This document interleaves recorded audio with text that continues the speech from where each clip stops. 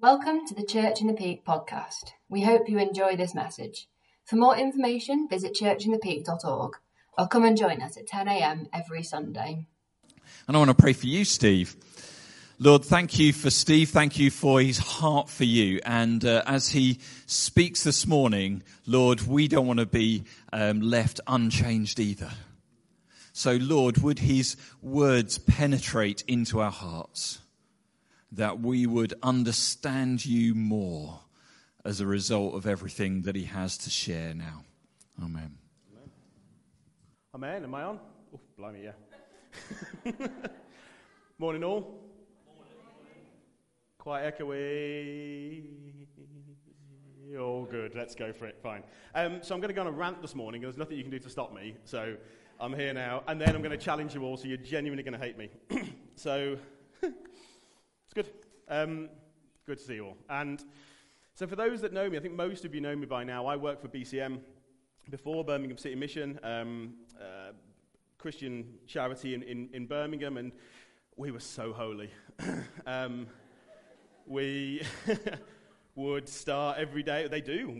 I would start every day in prayer and was shrouded by prayer. Wouldn't pick up a pen without praying for the pen. And we would have entire days of prayer and conversations, theological conversations. If you've never talked about Arminianism in the 17th century English church, you've never truly lived. I could preach on that next time. And it was great. It was great to get that sort of real mix of my early sort of Christian walk and sort of an interdenominational Christian organization to really learn, everything that's kind of going on out there. But ultimately, it all comes back to Jesus, doesn't it? It's the same Jesus, just some offshoots along the way. And then I started here. God brought me here. And we don't talk about 17th century Arminianism in the English church. It was really different. And we weren't sort of, it's kind of, did a handover with Sarah. And it was a bit of a whirlwind, and now here we are, and it's fantastic, and I do love this place. It's a real blessing to kind of be here. And then I met Emily.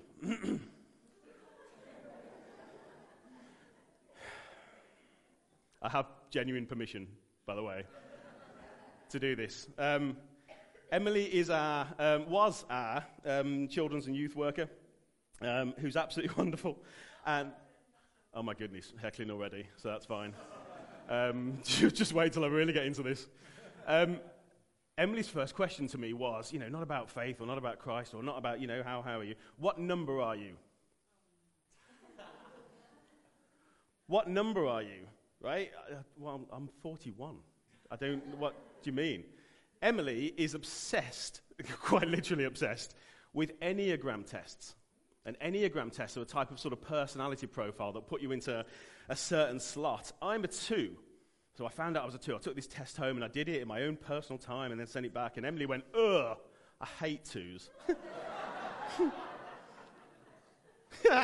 Genuinely, like, oh no, 2. Like I was actual piece of 2. And do you know why Emily hates 2s? They're too kind. That's not a thing, is it? Right? That's genuinely not a thing. So I'm fuming inside. This is my whole life. I'm absolutely full of anger, but I can't show it because I'm a 2. So I went home and I said to Helen, guess what Emily said? I'm a 2. Like, I'm too kind. How does too kind work? Helen didn't care. So I thought, right, I know what I'll do. I'll get my Bible out. That'll show Emily. And I went in the following day in my most condescending voice and says, the Bible says be kind, but don't be too kind. It doesn't say that. So we've had this battle. Last night, by the way, I wasn't even going to add this in. Last night, we had an argument about Spider-Man being a 2. Genuinely, like we had a WhatsApp battle. So Emily is obsessed with this thing. I'm a 2. You can't be too kind, by the way. I'm going to get into that in a bit. But it's fascinating that it really sort of separates you. We're all different, aren't we? We're all fearfully and wonderfully made. We're all very different. We know that. We all have different characteristics, different personalities, different backgrounds, things that shape us along the way. One thing we do know is that we're all free in Christ, right? But we are all very different. It's quite a fascinating thing that's been spinning around in my head, hence the reason for this, really. This has been kind of brewing for a while.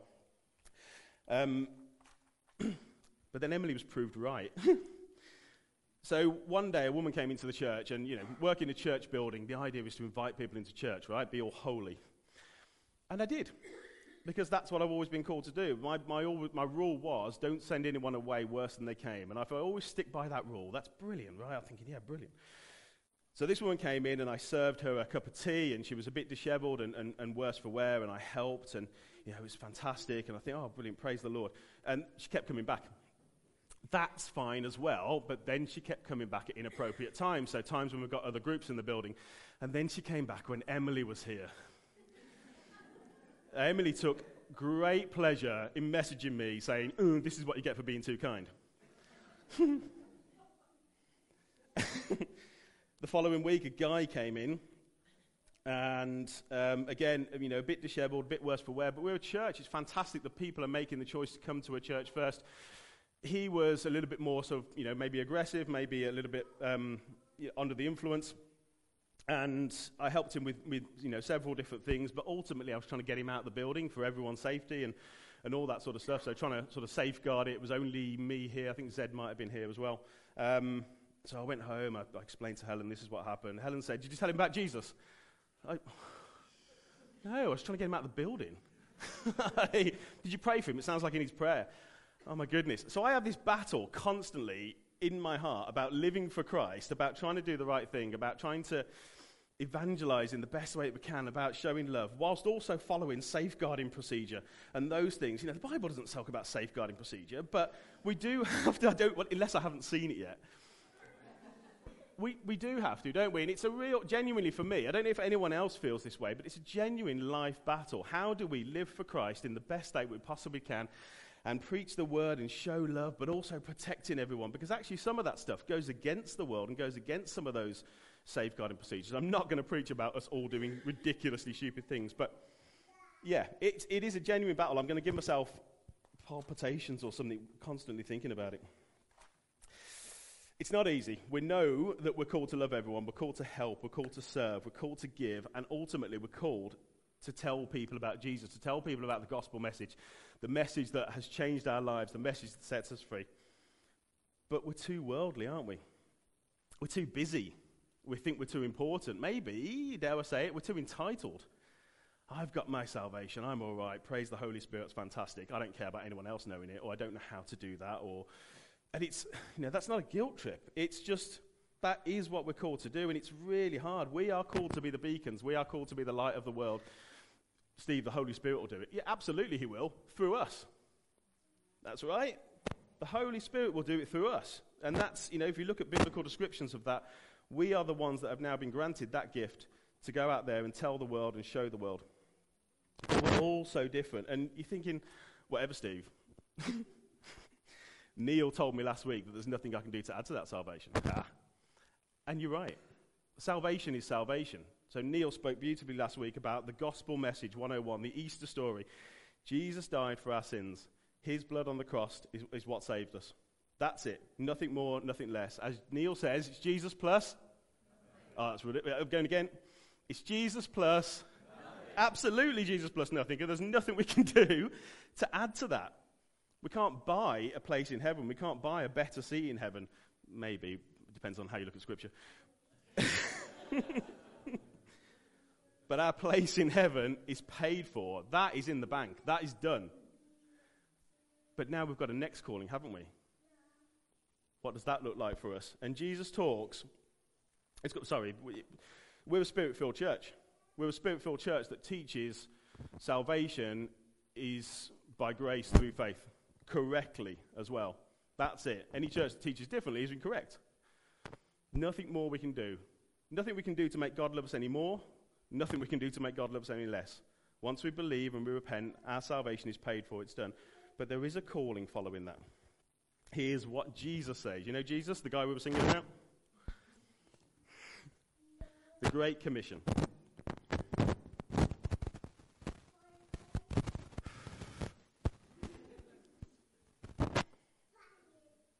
All good? Matthew 28, 18 to 20.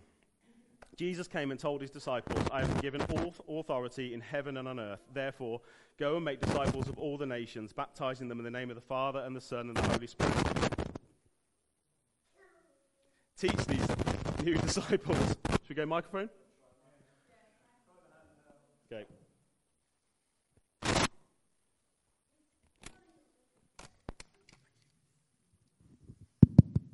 Okay. Start again. So I met Emily. No, joking. I'm not going back. Matthew 28:18-20. Jesus came and told his disciples, I have been given all authority in heaven and on earth. Therefore go and make disciples of all the nations, baptizing them in the name of the Father and the Son and the Holy Spirit. Teach these new disciples to obey all the commands I have given you. And be sure of this, I am with you always, even to the end of the age. We're disciples. The moment with Christians is just a word. Christians used to be an insult, actually. Christians is just a word. We are now disciples of Christ. We are, once you become a new believer, once you become a follower of Christ, you are a disciple. It's not just the original 12. We are all disciples, and we all have a calling. The Great Commission is for us as well. That's why it went from 12 people to, how many is it now? Half the world? 3 billion? It's gone from that because of us, because of the Holy Spirit in us. It hasn't stopped. The Great Commission hasn't stopped. It's not like, oh, okay, yeah, we've got to this stage, I'm sound. It hasn't stopped. It continues. It's literally Jesus' words to us. We have a calling to follow the Great Commission. This isn't Old Testament scripture. This isn't old covenant laws or legalisms. This is Jesus' words to us. Our salvation is paid for, done, in the bank. We are now called to follow the Great Commission. How do we do this? And actually, why? So at the end of the Great Commission, Jesus talks about following his commands. Jesus has many commands for us, but in the Gospels he says, love the Lord God with all your heart and with all your soul and with all your strength and with all your mind, and love your neighbor as yourself. Now, humanly, actually, if you look at that phrase, that doesn't make sense. How can you love something with all your heart, all your soul, all your strength, all your mind, and then love that other thing as well, when you've devoted your life fully to that one thing? If you devote your life fully to God, you pray to God, you live for God, you do all those things, and then also love him as well in exactly the same way. Well, that's the Holy Spirit. If you do the first one, and you love the Lord God with all your heart, with all your soul, with all your strength, and with all your mind, and devote our lives to him and surrender our lives to him on a regular basis, the Holy Spirit allows the second one to flow in us. We're not called to do this ourselves, are we? These aren't human choices. It doesn't make sense to actually go out and do it. We devote our lives to God, and the Holy Spirit gives us the power and the ability to do the second one. I can't just love my neighbour because they aggravate me. Actually, our neighbour's all right. But I can with God. I can't do these normal human things. We're not called to do it. We're not meant to do it. He doesn't ask us to do it. We're not good enough. The Holy Spirit does it. Emily was right about one thing. One thing. Not the Well, actually, the Spider-Man thing is 2 things. We're all different. We're all dramatically different. So actually, for us to then say, we've all got to be out there preaching the word, we've all got to be in the middle of the park giving it the beans about Jesus, yeah, come on. Well, it doesn't work that way because we're all so different. We all have dramatically different personalities. Some of us are introverts. Some of us are introverts. Some of us are extroverts. Some of us are better communicators. Some of us are more practical. We're all dramatically different people, aren't we? We've had different upbringings. We may have, different financial conditions or different home lives. We're all different. And that collective actually comes together to make a collaborative church. We all have different skills to offer in order to be a church for Christ, to go out there and tell people about Christ. And that looks different in different ways. Some people are going to be fierce evangelists. And in fact, I read recently, it was a Facebook post by a guy, and I absolutely loved it, that some of the fiercest evangelists that he knows are the little old ladies that make the tea. And when people ask them why, they say it's because of Jesus. Some of the fiercest warriors for Christ are the little old ladies. If that doesn't make you think of Betty, it's only because you don't know Betty well enough. When I grow up, I want to be Betty. Fierce warriors for Christ. I love her. I'm going to cry. We're all different. That's the collaboration. And then you've got people serving, you've got people greeting, you've got people singing, you've got people hosting, you've got people praying. None of our gifts or skills are any better or any worse than anyone else's. It comes together as a collaborative unit to make a church. Love Betty. Now, while Emily is right about one thing, I do have permission to tell her she's wrong. And I will actually proceed it by saying that Emily, who ran the youth afternoon on Tuesday afternoon, which was unfortunate, I was unfortunate enough to have to help with, has the patience of a saint with it, because there's loads of kids screaming and running around and it's horrible. But she is adamant. She has this heart that people need that safe space. That's Emily's gift. She'll moan about other people's gifts, but that is her gift. She wants a safe space for the youth in the community to actually come and have that place of help and rest and be able to talk and just have fun. And that's Emily's gift, whether she likes it or not. She has one. I'm sure she has more, but I didn't see them.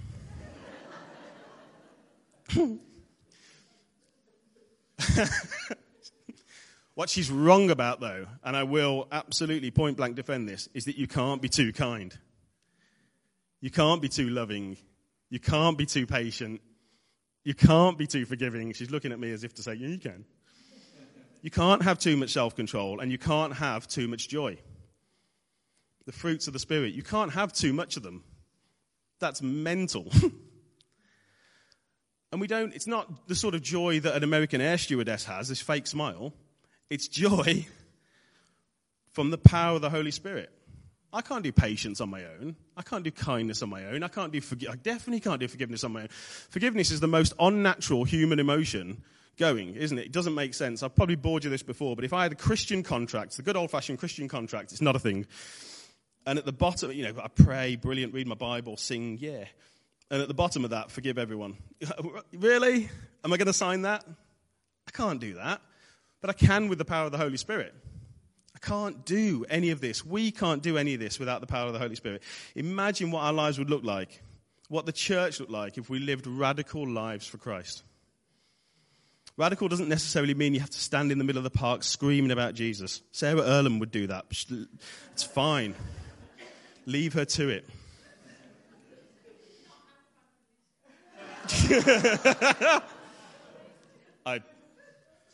It is true, yeah. It wasn't an insult. How about radical patience? We're called to look differently to the world.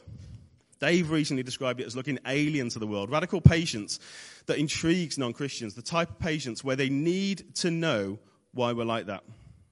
Radical forgiveness. Is there someone in your life that you can't forgive? Maybe even someone in this church. Humanly, we're taught and we're described for vengeance. Karma. That person will get it in the end. That's not what we're taught to do. That's not what Jesus tells us to do. And in fact, forgiveness is a massive one, because the whole point of Jesus is to forgive us for our sins. If we can't then go out there with the power of the Holy Spirit and forgive everyone else, we've done something wrong. Or we haven't got it yet, or we're not cutting into Scripture well enough. Imagine how we'd look to the world if we had radical forgiveness. Radical faith. Anyone pray at certain times during the day and then forget God for 23 and a half hours a day? Some do. We have the God slot. The type of faith that you don't just pray for something once or someone once. We pray continuously to our God. The type of faith where you desire to learn more about God's word, not just at set times. And in fact, as I talk about fierce warriors for Christ and little old ladies, the revival started by 3 little old ladies praying relentlessly. Radical faith. You want something to happen? Live radically. Radically is not a negative word. Radically just means over and above. Over and above. And if you ever think about why, this all came from, me and Helen heard a talk for a church that we watch online, Gas Street Church, and we're watching Tim Hughes, and we've been watching it sort of since the beginning of lockdown. And Tim Hughes is a sort of modern worship leader who sings, sort of Bethel type music, hands in the air, and he was having a conversation, I think it was with an organ player, and they were having this argument, heated discussion, about the best way to worship Christ. And Tim was like, well, it's hands in the air, it's community, it's corporate worship, yeah. And the hymn writer was the old sort of organ grinder was organ player. That's a different thing. The old organ player was, it's the old hymns, the beautiful poetic words in the old hymns, that's what it is. And they were having this heated discussion, and they came to the conclusion, the best way to worship Christ is to live a life that worships Christ. We can preach, we can sing, and we can worship on a Sunday morning. We're called to do so, and it gives me so much joy, and we can worship all the time. But the best way to worship Christ is to live a life that worships Christ. Because here, together, hopefully we're all saved Christians. If you're not, come and see us. But out there in the world, that's where we're called to live that life that worships Christ. Because that's where we look different. This morning we were talking about being beacons, being lighthouses, being the light for the world, and all those sort of things, these gifts that the Holy Spirit has given to us. We cannot do this, and we're not meant to do this on our own. That's not the idea. Use the Holy Spirit. Live radical lives for Christ. Because that's what will fill the church. That's what will make us have to get new venues. That's what will bring new people into this building to know God's salvation. The Holy Spirit will do it. Yeah, he will, through you, through me. The Holy Spirit absolutely will do it. Let's be fierce warriors for Christ. Let's be Bettys. She also hates me now because she's looking at me. Amen. We need to respond, don't we? And so Steve's come back. Oh, the whole band have come back. That's good. Yeah, we need to respond. So I want to invite you to stand and just let God challenge you. There's areas that we all have that are less than God would want. And that might be the kind of things that have been raised in the words and the pictures that have been shared through the morning. It might be something else that God is wanting to just put his finger on. And as he does, let him deal with it. Because he wants to change us. And he wants to change those around us. Steve. Yeah, let's stand together. So I just get the feeling God's talking to the whole church about being brave. Okay, we started off with "You make me brave." I just feel like, if we want to have an impact, if we want to see people saved, we don't have to be too kind. We can just speak the truth in love, because God's truth has power to change lives. Let's sing this "You make me brave."